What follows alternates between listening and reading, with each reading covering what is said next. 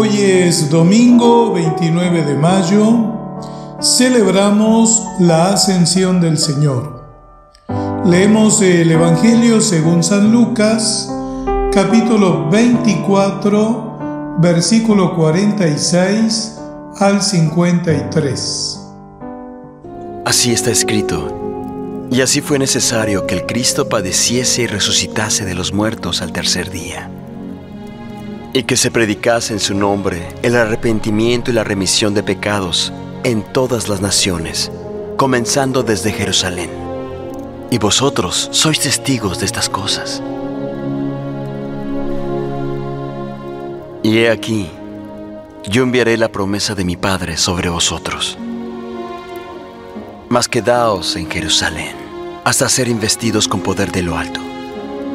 Los llevó luego hasta cerca de Betania, y levantando sus manos los bendijo. Y mientras los bendecía se alejó de ellos, y se iba elevando al cielo. Y ellos le adoraron, y regresaron a Jerusalén llenos de inmensa alegría. Y estaban de continuo en el templo, bendiciendo a Dios. El evangelista San Lucas describe la partida de Jesús de este mundo de una manera sorprendente. Jesús vuelve al Padre, levantando sus manos y bendiciendo a sus discípulos. Es su último gesto.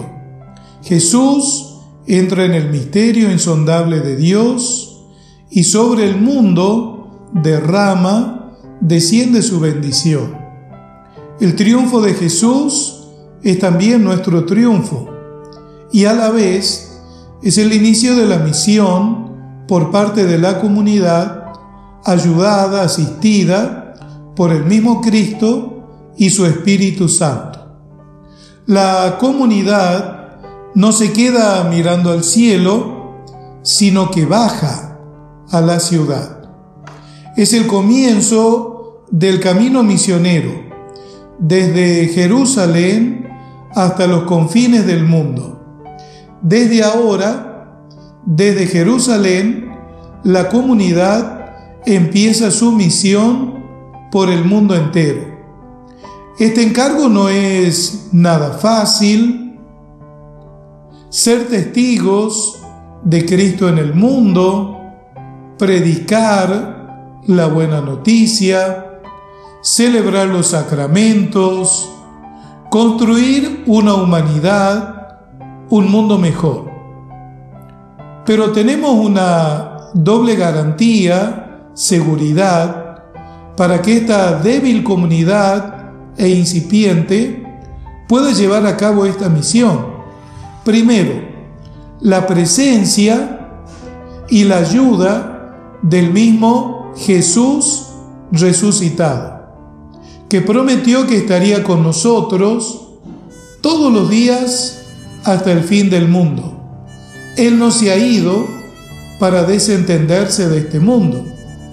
La ascensión del Señor no es una noticia de una ausencia, sino de una presencia misteriosa e invisible, más real incluso que la física o geográfica que tenía Jesús antes de su Pascua.